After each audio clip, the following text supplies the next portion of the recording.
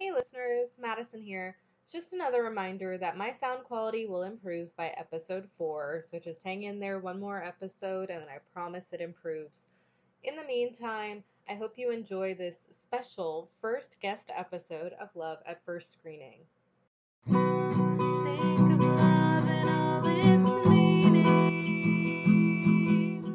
Tune into Love at First Screening. Hello, and welcome back to Love at First Screening, the show where I, rom-com enthusiast Madison, introduce my friend, co-host, and resident genre skeptic, Chelsea. That's me. To all the feel-good, Cliché, romantic, questionable, hilarious, occasionally humorous films she's never wanted to watch. This week, we watched Pretty Woman. Came out in 1990, featuring the illustrious Julia Roberts, although I've heard that men are afraid of her teeth. We'll get into that later. Richard Gere, they star as our main two love interests. And it was directed by Gary Marshall, who also directed fabulous, absolutely wonderful films, such as The Princess Diaries. Do I know that he did other films? Yes, but that's the one that mattered. It also features Hector Elizondo, because of course it does, because he is in every Gary Marshall film. Anyway, moving on from that, the film centers on a Hollywood sex worker, Vivian Ward, played by Julia Roberts, and a wealthy businessman, Edward Lewis. What does he do for business? I'm still not quite sure. But he hires Vivian to stay with him for a week-long business trip with him while he is in Beverly Hills. And of course, because this is a beautiful rom-com full of nothing but classic romance, they fall in love. Wow, Madison, episode 3, and you've already picked a film that I have seen. More than once, I might add. Well, we couldn't leave out the classics. That's the problem. We have to fit this in somewhere. It might as well be now. And it gives us a beautiful opportunity to bring in some reinforcements, because this film, obviously, it was neither of our first screenings, so we need some fresh eyes, if you will. So without further ado, please welcome our very first guest, the longtime listener of all my strange tangents, and Madison's favorite TikToker, my younger sister, Marissa. Hello, thank you for having me. Oh my gosh, Marissa, thank you so much for joining us. The last time I saw Marissa, we were at roller derby, so it's lovely to see her face. Great times. Great times. So, Marissa, I feel like podcasts usually ask their guests to, tell us a little bit about yourself. So you don't necessarily have to tell Madison and I all about you. We know that. But tell the audience your thoughts and feelings on the romantic comedy genre as a whole. I'm kind of a, take it or leave it kind of person. I think there are rom-coms that I do quite enjoy. I do understand why some people are like, oh, they're kind of cheesy and everything. I also, I grew up with you, Chelsea, so I know a romantic comedy cynic when I see one. I feel like I try to give them a chance. There are some that I just flat out am like, okay, no, I'm not going to see that. What are some of your, favorite ones that you enjoy? My mind is going completely blank right now. It's okay, take a minute. I can't think of any romantic comedies off the top of my head. Is that sad? You guys asked me to be a guest on this show and I'm not prepared. Wow, please leave. Okay, I'll see myself out. Goodbye. Because I feel like the movies that I'm thinking of, I don't think they would be classified as romantic comedies because they're more fantasy films. Because the first movie that popped in my head was Stardust. And I'm like, that's more of a fantasy film, but there is romance and there is comedy and everything. It maybe just depends on the type of person, whether or not you would categorize it as a romantic comedy. Well, Madison and I have come up with 3 criteria to determine whether or not something is a romantic comedy. Because as people will remember from last time when we watched Music and Lyrics, we determined that it was actually not a romantic comedy. which is probably why I enjoyed it. I mean, I think we might have to add Stardust on our list now, purely to watch Robert De Niro in drag. We could do a special episode. Please bring me back for that episode, please. We'll consider it, as long as you promise to be more prepared. Yes, I will. I'm sorry. We're a very professional podcast, so you need to be on your A game, okay? We had a lot of guests lined up that could have done this, and we picked you, so. I know, I barely made it past security clearance. Yeah, no, when we were trying to figure out who to come on for this, we had obviously to find someone who had not seen Pretty Woman in its entirety and had any recollection of it. So I called my little sister while we were on FaceTime together. She picks up, and I'm like, hey, no introduction. Hey, have you seen Pretty Woman? She goes, yes. Immediately hung up on her. She was left so confused. We don't have any time to waste, okay?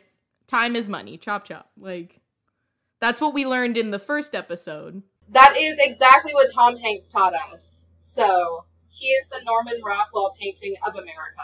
Well, Marissa, what you sort of know, because I've told you, is that usually Madison likes to guess whether or not she thinks I enjoyed the movie she made me watch.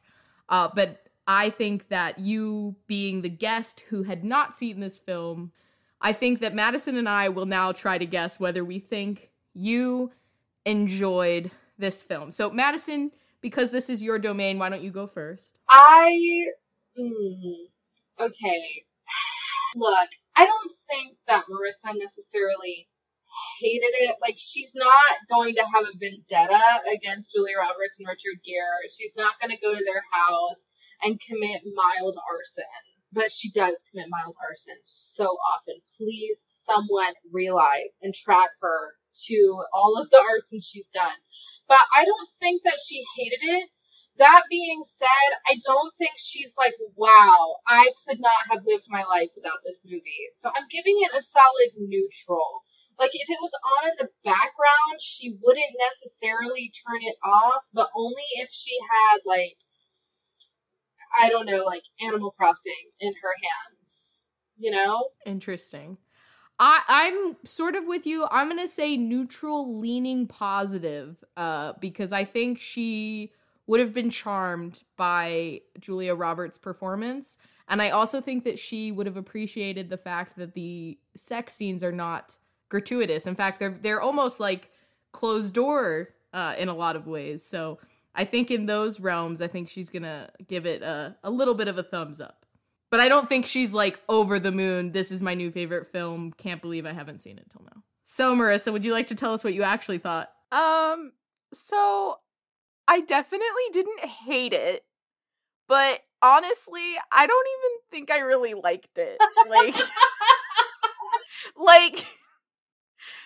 Like again, I'm not gonna go like track down Julia Roberts and, you know, Richard Gere. I can't ever say his last name correctly. And I'm not gonna go to like, you know, Gary Marshall's grave and like, you know, be like, how dare you? But okay, first of all, I just can't get over the fact that this man also directed Princess Diaries and Princess Diaries 2 Royal Engagement. Like, that just blows my mind. Okay, but for those of you keeping track at home, if I saw Princess Diaries first, because this movie came out in 1990, right? I wasn't even alive yet. So Princess Diaries, I think, came out in, 01, 02, somewhere around there. Obviously, I saw that first. But when I watched this movie for the first time, I remember during the dinner scene where she, like, has the snail and it slips and the guy catches it, I went, this happens in the Princess Diaries during the dinner scene. I'm like, and it's the same guy, the butler that catches it, it's the same guy that's like the castle attendant in the Princess Diaries, and it's the same line. It happens all the time. It's not a snail. I think it's her bracelet goes flying or something. The exact same scene. Yeah, no, that's actually, so there are a couple running Gary Marshall gags across his films, like tracking from this one to Princess Diaries. and onward, featuring the illustrious Chris Pine, who I refer to as Chris Fine. Don't look at my restraining order. Anyway. The best Chris. But no, there's the attendant who, it happens all the time. And then of course there's Hector Elizondo, who in this plays the fabulous manager of the Beverly Wilshire Hotel. And there's also his daughter. She works the front desk. She's Charlotte. She's the queen's, I think she's a Genovian attaché? No, I don't know what her official title is. Oh god. Shame on me for not knowing Genovian history. But no, so they... Wait, who? Charlotte, she's the attendant to the queen. Yeah, that's Hector Elizondo's daughter. That's Hector Elizondo? I thought that was Gary Marshall's daughter. That's Gary Marshall's daughter? Oh my god, I might have my things completely flipped. But wait, who was she in Pretty Woman? She was the front desk attendant. The one especially when Kit was leaning across and breathing on the desk. I don't think I recognized her. I'm pretty sure that's Gary Marshall's daughter. You're right, it might be Gary Marshall's daughter. Oh my god. Clearly I did this well to where I know everything about Gary Marshall as I should walking into this as the resident expert.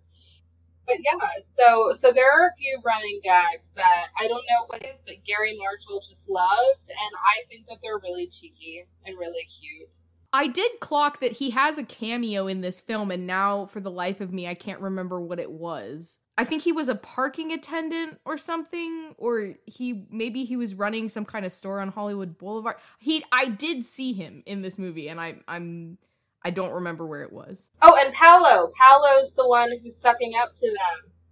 Yeah, so Gary Marshall just really likes to recycle his cast. He also directed Runaway Bride, if I'm not mistaken, and that's also has Julia Roberts and Richard Gere in it as the main love interests. So yeah, he directed that in 1999. But yeah, so okay, I just want to go in, deep dive into this. So either one of you, Chelsea's our resident skeptic. I know that Marissa, this was not necessarily a fan fave. Thankfully, you're not currently peeing on Gary Marshall's grave. God rest his soul. But what were your initial impressions? She's coloring in her boots. She has the flippy wig. She's in that weird outfit. Gorgeous. I've colored in boots like that. So, thoughts? Well, when she was coloring in her boots with the Sharpie or whatever, I was just like, I would do that if it would, especially if it was a pair of boots that I really loved, or something that I'm just I can't get rid of these. I know for her it probably was more I can't afford to get a new pair, but I could see myself doing that. I thought she looked iconic. That's a very iconic look. Just that costume in general. There was that whole controversy with I don't remember if it was on Dance Moms or something, but there was a little girl at a dance competition who wore that exact outfit to do a dance, and there was a whole controversy about it. I don't remember the details, but I just remember that she was very... Ma'am, you dressed your child as a sex worker, please.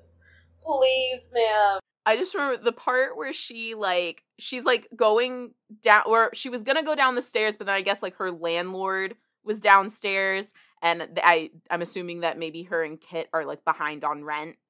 So she goes down the fire escape, and I was just I could never in those shoes. I would die. Desperate times. I mean, I guess maybe my adrenaline could possibly kick in and I'd be fine, but I feel this is also a really good time to mention that for this film, Julia Roberts did in fact have a butt double. She had a butt double? Yeah, so any butt that you see, that is not Julia Roberts' butt. Could you imagine your legacy just being oh yeah, it was Julia Roberts' butt double? I mean, get that cash however you need to get that cash. That's all I'm saying. Which is really a great motto for this film. It really is. However, I feel like she should have been charging him more. Oh, absolutely. I was like, granted, I don't know how much like sex workers charge currently. And I know that like inflation is a thing, but like I was just like, cause she was charging him $100 an hour or $300 for the whole night. And I was like, that just doesn't seem right. So I'm so glad you bring up inflation, because as Madison will recall from our first episode where I explained why the pricing of the books was absolutely bananas, I just thought, I got out the inflation calculator again just because I was curious what so their rent. Let's talk about their rent. Now, I'm pretty sure that the $200 was for the rent. So we're to believe that that was the total rent, not just Julia Roberts' share of the rent, right? $200 in 1999 today would only be $453, which they're in Hollywood. Point me to an apartment that is $453, because that's calculated for inflation. So if anything, this just underscores the reality of artificial inflation in housing, but I digress. Also, I did the calculation for the $3,000 she's going to get for that whole week. It is $6,798, so almost $6,800 that she's making for the week, which is but he could have paid more. He's doing a $1 billion deal. He could absolutely pay her $10,000 in 1999, and then that would be a lot more. It'd be significantly more in 2020 or 2022. I don't even know what year it is. She was lowballing herself, is what she was doing. I mean, I know she had perks. She got clothes and stuff as well, but I'm just saying, I think she should have charged him more. Amen. Would you say that it's a big mistake? Big. Huge. Thank you, Madison. You're welcome. Yeah, so we have the initial. Obviously, she should have set her price higher. But just to, I don't want to get too, out of the plot or out of the fray or anything. But Marissa, you are a fan of musicals. Yes, I am. Is this not simply My Fair Lady? It has very similar aspects to My Fair Lady, and then also it drew inspiration on the opera La Traviata, which is the opera that they go see in the movie. Amazing. We were supposed to be the experts here, but we've invited an expert instead. Yeah, so would you say that if you don't appreciate opera the first time you see it, that it'll never truly penetrate your soul, or whatever the fuck Richard Gere said? I mean, I wouldn't be a pretentious asshole about it like he is, but I mean, like, her reaction, like, after seeing the opera, I was just like, that's literally me whenever I go see, like, a piece of theater. I'm just, like, so moved by it, and tears, and, sometimes it's something as, like, I cried watching Shrek the Musical, so maybe don't go off of my emotional reactions, but, Well, that whatever he says, right? So I was watching something recently. Oh, I just recently finished watching Apple TV's Dickinson, which is about Emily Dickinson, the poet. I enjoyed it, so if you're looking for a TV rec. Anyway, they go, I think in season 3, they go to an opera, and one of the characters says that, and I was like, why does that sound familiar? And originally, and I have to double check because I actually think it is in both of these movies. Originally, I thought, because there's an opera scene in Moonstruck, which happens to be a rom-com I have seen. And I'm pretty sure that Nicolas Cage says it to Cher. But then when I was rewatching this, I went, oh, okay, maybe it was this. But then I looked it up because I'm like, okay, is this like a running thing? Or like, where did this come from? And from my Googling, this is something that somebody named J.F. Lawton said. I didn't go down that big of a rabbit hole, but so it doesn't sound like it originated in this film or any other movie that I might have heard it in. So maybe it's just something someone said about opera at some point, and now it's just a thing that Hollywood throws in anytime people go to the opera. I've never been to the opera, so when I do go, maybe one day someone can say this to me. I don't think it will be a good opera experience if they do not. I'll keep that in mind if we ever go to the opera to say that to you. Thank you. You're welcome. Now I can't go to the opera without either of you, because what if my companion does not say it, and my whole experience is ruined, and I can only ever learn to appreciate it and not feel it deep within my soul? Well, then your opera experience will suck. So we have, the introduction. Also, I actually really liked how they painted Kat's character, because they could have painted her as not a great person at all, not a great character, because the first time we meet her, she's at a club hanging out with some pimp. She used the rent money to buy drugs, or to pay off this guy for drugs that she had already also bought from him. And we learn that she's the one who gets Vivian into sex work once she is in Hollywood. But she's never posed as, like, a negative character. She ultimately, in my opinion, she's very much comedic relief sort of thing. And then at the end, we see her getting a new roommate, talking about going to beauty school and stuff like that. So I just wanted to get y'all's opinion on Kat as a character in general, because I feel like they could have been a lot harsher on her in their, like, very obvious portrayal than they were. Is it Kat or Kit?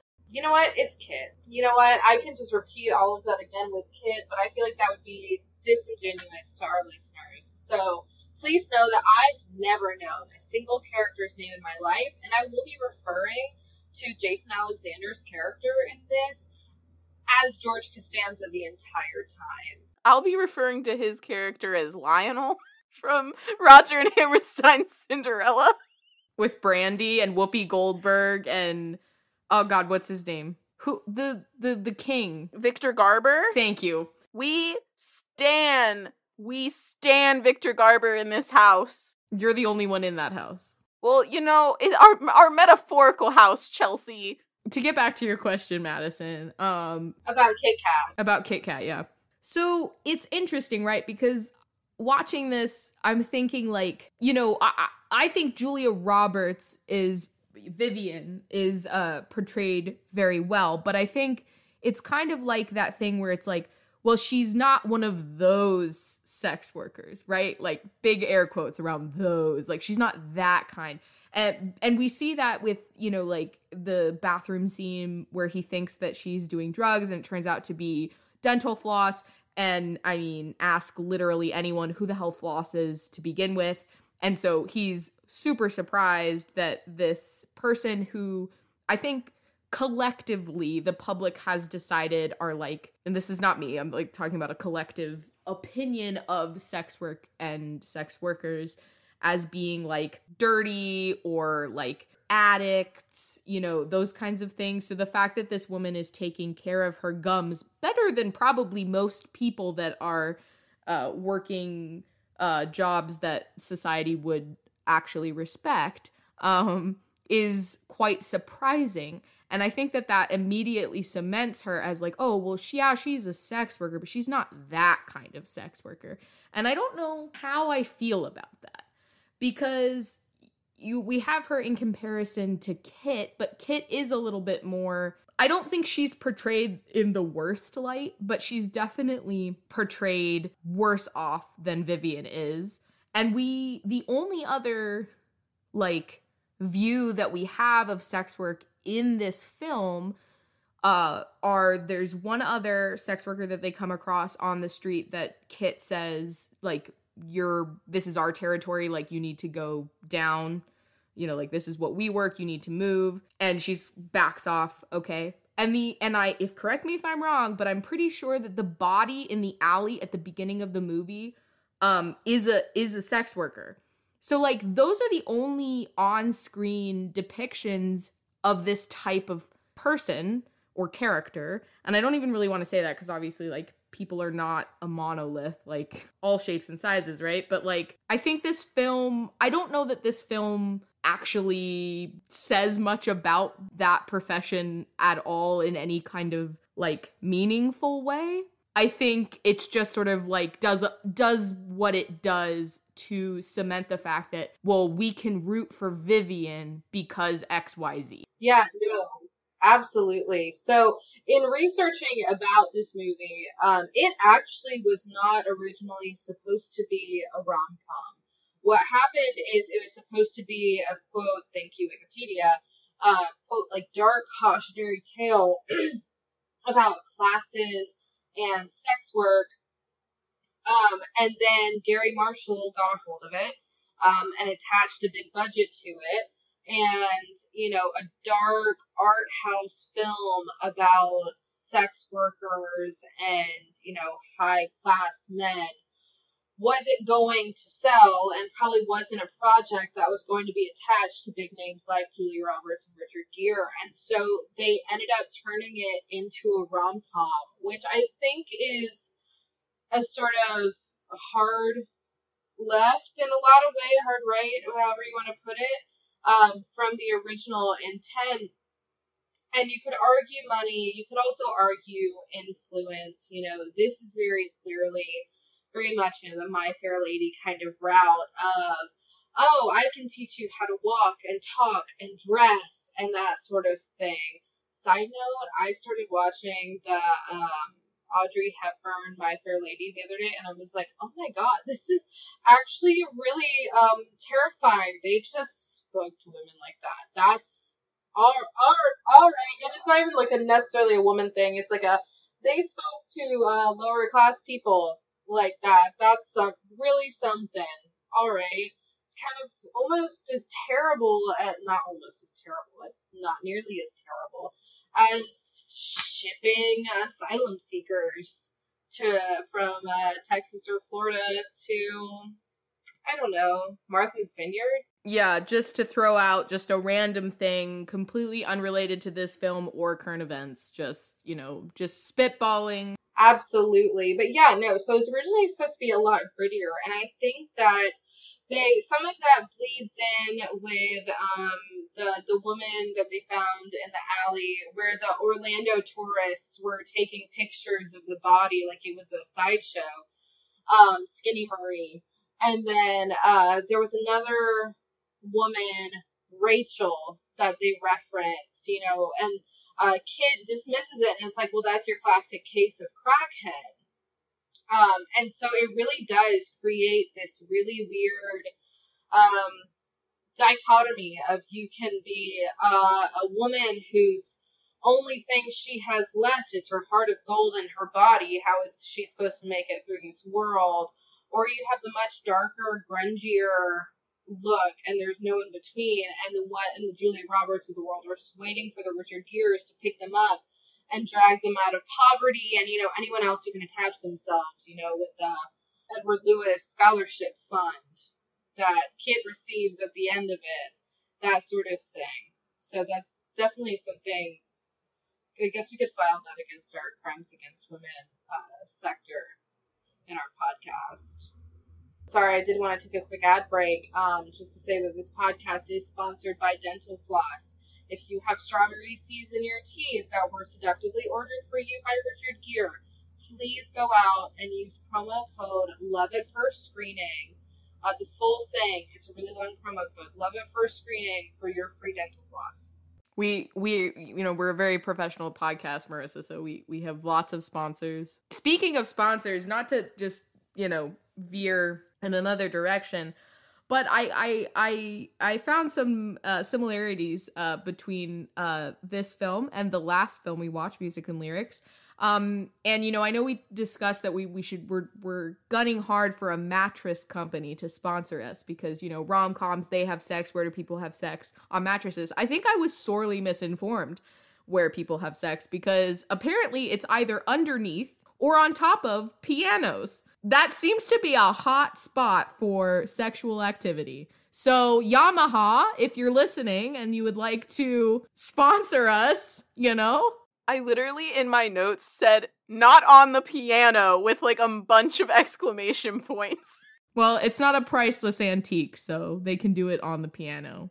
And that, my friends, is a reference to Red, White, and Royal Blue. Yes, this podcast is also brought to you by Casey McQuiston and all of their beautiful works, even though they do not know who we are. And that's fine. Maybe that's for the best. Madison has read all of their work. I'm obsessed. I actually was thinking about buying a whole anthology just to read the one short story that they have published in it. I support that decision. Marissa, how are you liking the mattress provided by all of our mattress sponsors? It's a dream. It's just me and the cat. It's great. That was really great promo. Thank you. Our sponsors are over the moon at that just glowing recommendation. Marissa, we like to tally crimes against women, and this doesn't have to be something that is actually illegal, just something that can fall under the umbrella of crime. When a woman is wronged, when a woman is mistreated, we like to take stock of this and make note of it. So, no rush. This can be throughout the episode, but if you would like to note a crime against women, we will file it and send it off to the proper, through the proper channels. We're looking for justice. We do know many authorities. Every single authority. Especially the Canadian Mounties. They are fierce. Pretty sure they read this. I read that once in a very scientific and true article. I don't think anything is riding a moose. Also, do you understand how big a moose is? Okay, we are very off topic, but do you understand how large a moose is? They are, I think people compare them to horses. They make horses look like squirrels. They are massive. The only thing I know about moose is that if you give one a muffin, he'll want some jam to go with it.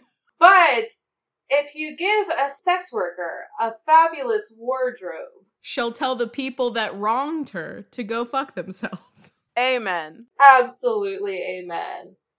But yeah, so, were there any specific crimes against women other than the ones we've previously stated that just really punched you in the face?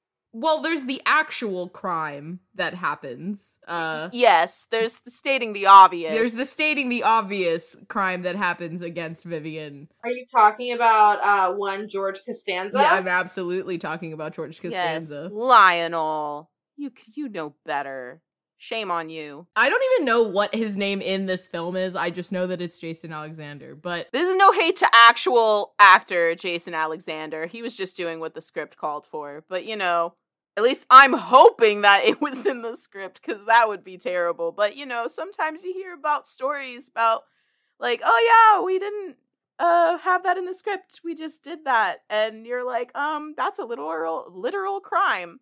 And this is why we need intimacy coordinators yes. on all sets. If anybody's looking for a TikToker to follow besides Marissa, who is fabulous, intimacy coordinator on TikTok, those videos are fascinating. And she's one of the pioneers of that role in the industry. So, and honestly, I think no matter what level of intimacy there is, there needs to be an intimacy coordinator. We did a show at my school back in the spring. It was called Mother Road. Great show. There was no kissing or anything in the show, but there were kind of tender moments between the main character and his love interest. And they had an intimacy coordinator, I believe, is what one of the cast members told me. And they said that it made them feel safe. Wow. Good on you, KSU. I really hope that that's correct. I'm now scared that that's not what it was, and I'm just misremembering the conversation I had with my friend. I think that's great though, and I think that one thing, you mentioned it earlier, Chelsea, one nice thing about this movie is that while it is relatively sexualized, the sex is not obvious, it's not heavily showcased within it. But I do think that there was one scene in particular that could have really benefited from an intimacy coordinator, from better angled filming, another shot taken, and that was the final kiss scene. Because I have never been more disturbed by a kissing scene with the way they're just mashing each other's faces together. And I want this known that I am the rom-com lover in this group. I like this movie, actually. I'm not gonna, we didn't say whether or not Chelsea liked it. I have sneaking suspicion she certainly did not enjoy it. We'll have to see where it falls measured against, like, You've Got Mail. Her favorite movie that she's ever seen. But, yeah, no, that was a really horribly filmed shot. And it ended all of it. It wasn't a good kiss. While we're on the subject, I don't know that this is, because I can't name another film that Richard Gere is in. I like that I've seen. But what is his name Robert? His name is Edward.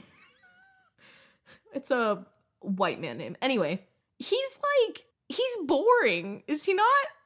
He's just kind of lackluster. To answer your question about whether or not I like this film, I like this film okay.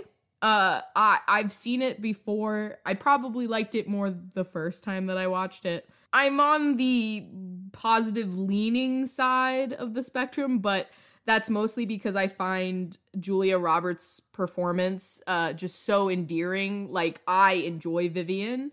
But like most of the the other people in the film, I don't know what I don't understand why the business stuff is really necessary. Like those scenes where they're like in the like in a conference room, I'm like, this could have been cut. I understand the scene at dinner. I understand the horse polo game. Also, rich people are ridiculous. Can we say that? I think what is this? What they're just in. Also, oh, it's so fun. We'll go push the grass back into the ground. A time-honored tradition. I mean, I suppose that was probably, I don't know anything about polo, but I'm speculating that it was, I'm sure polo's been around for a while, and that was when, people had to really fill their days because there was just absolutely nothing happening. So, yeah, let's take some time to go, Listen, I would rather go see polo than go, wave a ship off as it goes on its voyage.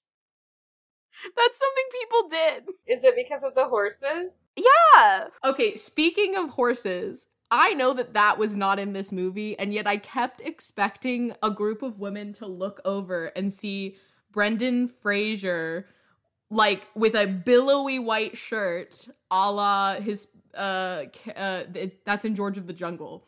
And he's just, galloping with the horses, and, these women are just entranced by the majesty of it, because all the other men are just in suits looking, pinch-faced. But anyway, what was I saying before I got off on the tangent about rich people? Oh, what I liked about the film, what I didn't like about the film. Yeah, I just think Edward, who I keep wanting to call Robert because that's how memorable he is, I don't understand why he's the love interest. I don't get it. So I rewatched this. When I was rewatching it, I rewatched it with my boyfriend Paul, and when watching it, he goes multiple times, I don't understand. And I said, which part? Because there were options, And he goes, everyone's acting like Julia Roberts is this wild child, out of control, all of her reactions, the way she talks, and the way she acts is crazy and wild, and maybe a little redneck, because she's from Milledgeville.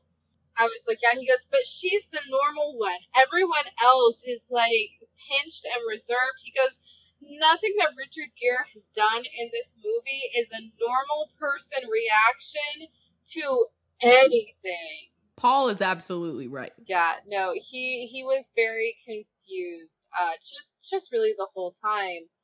But I completely agree. I think that I think the other problem that this causes in the movie, though, very, very genuinely, is that Richard Gere's character is supposed to come off as really cold, really reserved. He's the businessman with, as he put it, a talent for impossible relationships, right? So clearly he's just not gelling socially, romantically with anyone that he's with. And what that comes across as, though, is a really distinct lack of chemistry between the actors themselves. Because Julia Roberts is acting her Georgia Peach heart off. Like, she is amazing in this role, deeply and truly. And it's like, you could replace Richard Gere with pretty much any actor. I mean, you could probably replace him with a cardboard cutout of himself. And in multiple scenes, you would not be able to tell. That is very accurate. Yeah, I just found myself, and this is not the first time I've thought that. I've thought that in previous viewings of this film. I'm like, I don't understand why he's the love interest. Other than the fact that he's the one that invited her up into the hotel room and Eliza Doolittle her life. I'm sorry. It sounds so dirty in the context of this movie. Like, oh yeah, he Doolittled her. Maybe she Doolittled him, you know? Like, maybe it's mutual Doolittling. By George, I think she's got it. So, before we move into, like, criteria and everything like that for the movie, I did want to ask if there were favorite scenes, favorite moments that just really stuck out, because I think my favorite scene in this entire movie is probably the bathtub scene where first she's really poorly singing Prince, and then they do the deal and she sinks under, and it's this like happy spastic moment in this massive tub. So I would say that's probably my favorite. The thing that popped into my head was like when during the scene where she goes to dinner with Edward and then the two businessmen are there. I didn't find the scene entertaining, but I was entertained by the fact that I was trying to figure out what classical music was playing in the background. Did figure it out. It was Vivaldi, Four Seasons. I believe it was the Spring Concerto. 10 out of 10, would recommend. Vivaldi is great. Love that probably Madison and I didn't even think about the music, didn't even register it was there. Meanwhile, Marissa's like, what classical piece is playing? Well, because, like, I recognized it. I was like, why does this sound familiar? And then I was like, oh, wait, I think this is Vivaldi. And then as I was listening to it, I was like, it's spring. It's definitely spring. And, yeah, I have a weird obsession with classical music. It adds to the refinery of the movie. Of course, you know, I'm just a basic bitch when it comes to classical music, because I like Tchaikovsky. I'm not dignified like some people. Marissa, this is worth the airtime. Please tell us this story. This happened, it was like over a year ago, might even be 2 years at this point. I was on Bumble, because Marissa is searching for love. But I was on Bumble and I was talking to this guy, don't remember his name, but I remembered that, you know, in his profile, he said that he liked classical music. And I was like, oh, I like classical music. So we matched, and then I say like, oh, you like classical music? That's so cool. And he's like, yeah. I'm like, I like classical music too. He's like, oh, really? Who's your favorite composer? And I said, I don't know a whole lot, and I'm not super familiar with a wide array of composers, but I really love Tchaikovsky. He says, LOL, that's so basic. And I'm sitting there like, okay. So then I text him, I'm like, all right, well, who's your favorite composer? This man had the audacity to say Beethoven. And then I said, is Beethoven not considered basic? And he said, no, I don't think he is. So do you want to make out sometime? And then I said, no, and I unmatched him. Wow. This podcast is brought to you by the audacity of men. It's solar powered and lasts longer than even the best Energizer battery, because it will never fucking die. Yeah, and listen, there's nothing wrong with liking Beethoven. He's a solid composer. Für Elise, Moonlight Sonata, love him. But like, listen, bro, there are several movies about a dog named Beethoven. I think that means he's a little basic. At least Tchaikovsky, like, yeah, he's a little basic, but you know what? He added a little spice to his thing, but to his music by, adding like cannons. The man knew how to keep people interested. Also, Tchaikovsky, 1000% gay. We love a gay icon like Tchaikovsky. Was Edward playing anything specific that you could recognize during the infamous The piano foreplay. Get it? Instead of forte. Thank you. But I did not recognize anything from that. I also would just like to add a little disclaimer that I am in no way claiming to be like a classical music expert. Marissa, that's why we invited you on. I'm just a girl that watched Fantasia 2000 at a very impressionable age and fell in love with classical music but knows nothing about it. And we love that. We don't want some stuck-up prick telling us every single thing about classical music in our rom-com, okay? We want someone that loves classical music to just tell us that they so happen to have heard something playing in the background that we didn't even notice. That's not my favorite of Vivaldi's 4 seasons. If I had to pick one, it would be Winter, the Winter Concerto. That's my favorite. Also, highly recommend looking up like a metal cover of it. It absolutely shreds. Like, just imagine like Eddie Munson from Stranger Things. This has been my life since July. I don't blame her. I mean, that Eddie Munson, that curly mullet thing that's on his head, I laid down my life for that. Chelsea, have you seen his big, beautiful, like, brown baby cow eyes? They just melt your heart. Also, just Joseph Quinn. I love him. Did you know, Marissa, that he's actually a supporter of this podcast? He is. Huge fan of the pod. Oh, wow. Hey, Joe, what's up? If you want, Chelsea can give you my number. I am single. Well, on that, Marissa, we would really like for you to help us out in determining, is Pretty Woman a rom-com? We have 3 pieces of criteria that a movie has to make for it to be considered a rom-com by this podcast. First up, we have, do they date? Are there significant scenes and depictions of courtship and flirting and the like, right? A tension that is significant to the plot, okay? Not just a one-off date, but something that's meaningful, right? Then, did I laugh, right? Is it funny? Does the comedy work? Is there comedy? I mean, that it's a romantic comedy. And then, does love conquer the plot? Meaning, is the romance absolutely necessary for this film to make sense? For the plot of this film to make sense? If we took out the romance, would this film still work? So those are our 3 criterias. So, do they date? Did we laugh? Does love conquer the plot? So, do they date?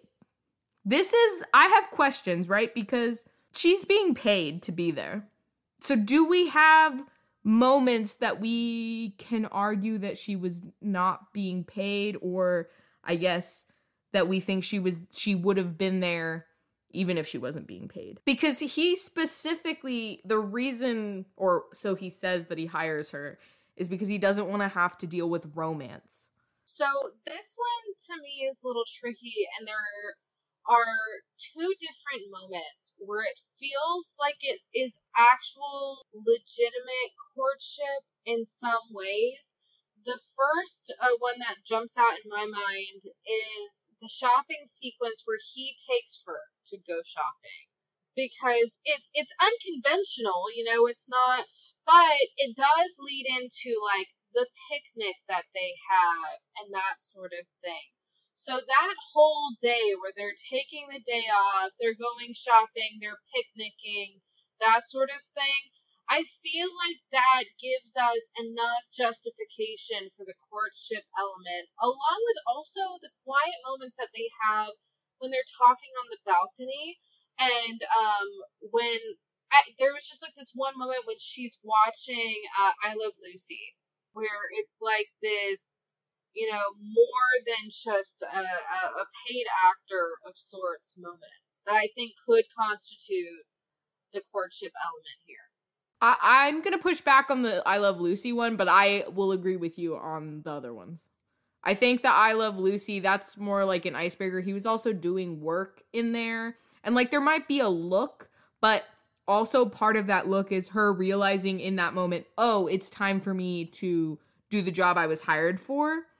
So I would not count that as courtship or dating. Very fair. Yeah, because there is like this weird, like, you could see this, because again, Julia Roberts is truly an amazing actress. You can see the shift in her face when she realizes that, they're having what she would probably consider like a fun, like, veg out time where she's watching I Love Lucy, he's working on stuff, and then you could see her sort of like shift into that work mode.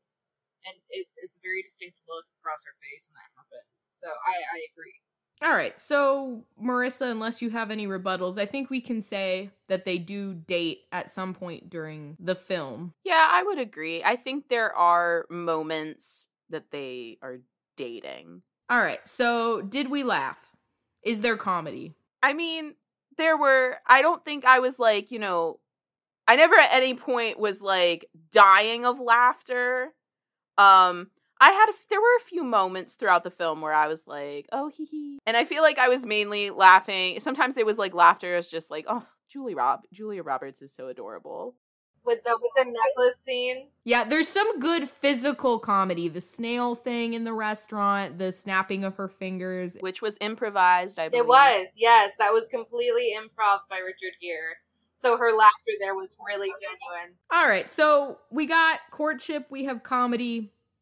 Does love conquer the plot? If we remove the romance, does the plot still work? So I feel like if we got rid of the romance, we would still have like, he, brings Vivian back to his hotel. And I think he would still probably ask her to stay I don't know, maybe he wouldn't ask her to like stay for the whole night or to stay for the week. Well, I think we have to decide where the romance starts. And I think since the courtship started the day they take off because people were mean to her and he's going to take her shopping, they have a little picnic.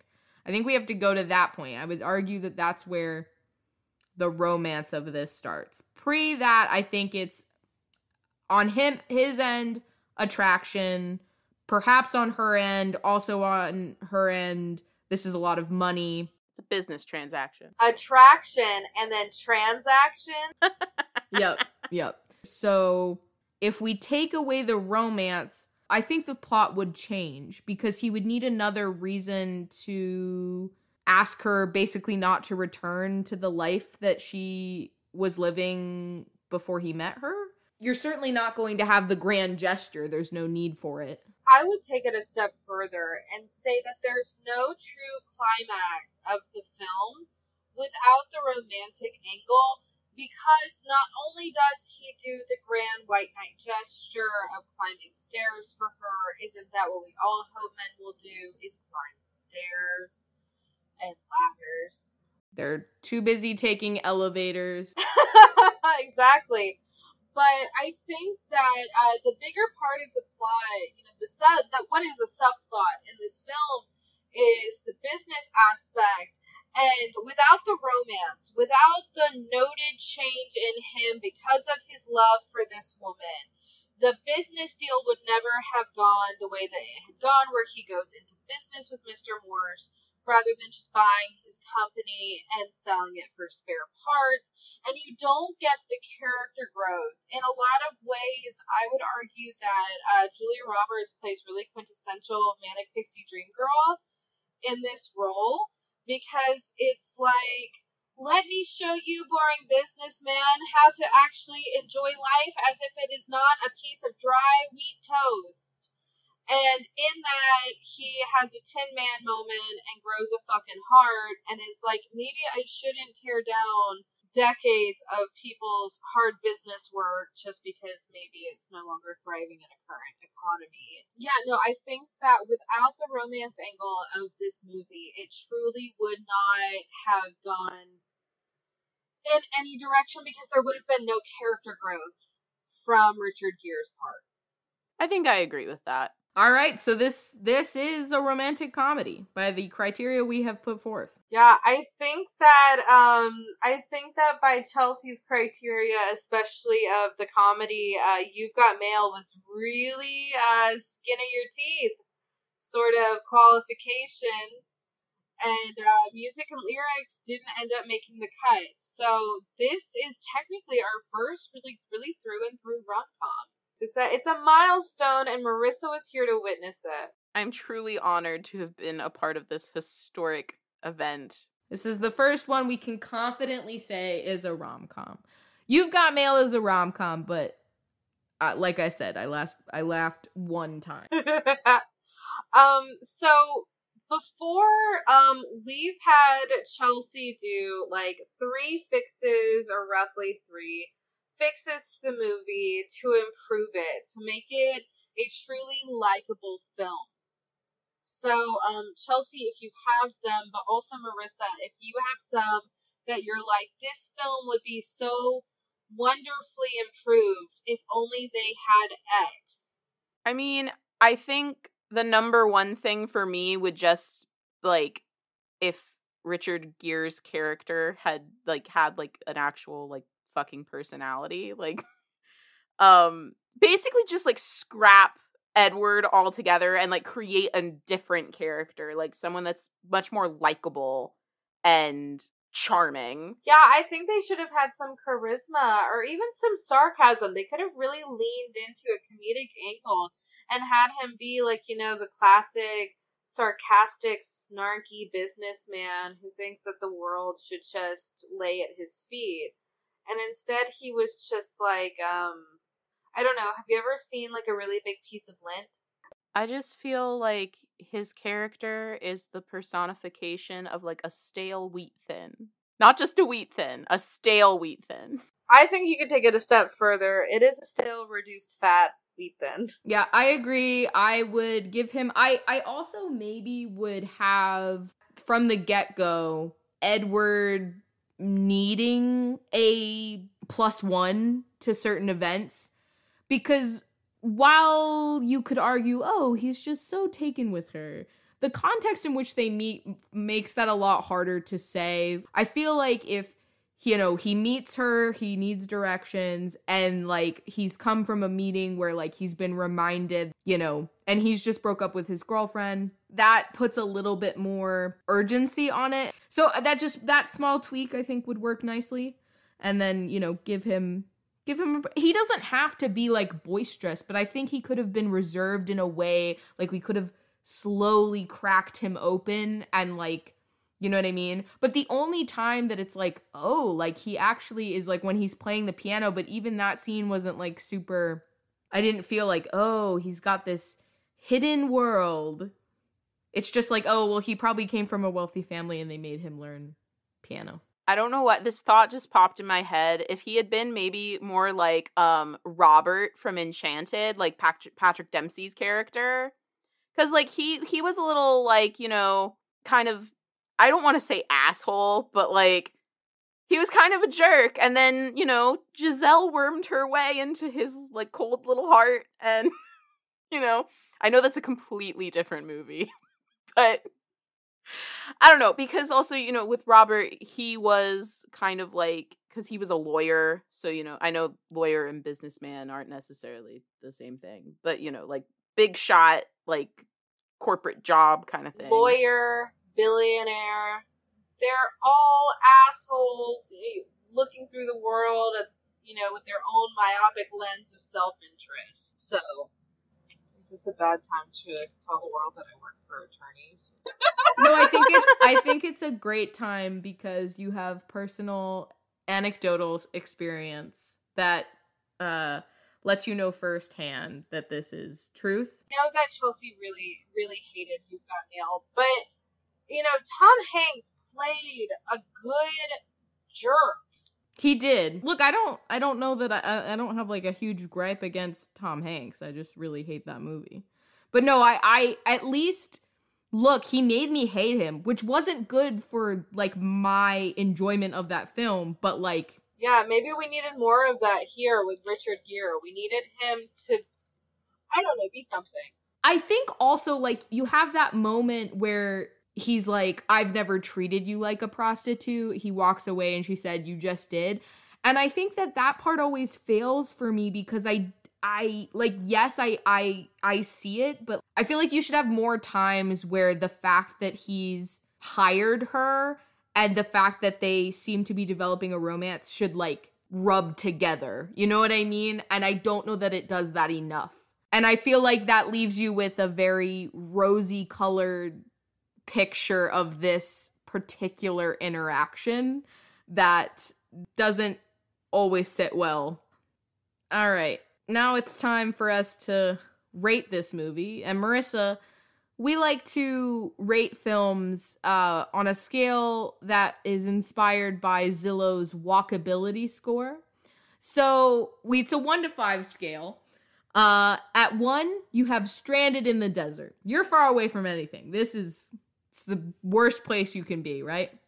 Number 2, we got Backroads Barbecue. So you're still in the middle of nowhere, but there's a hidden gem. And perhaps if you're within 50 miles, you might drive to this place. They do have good barbecue, okay? But you might get shot with a firecracker. That's true. So it's a risk.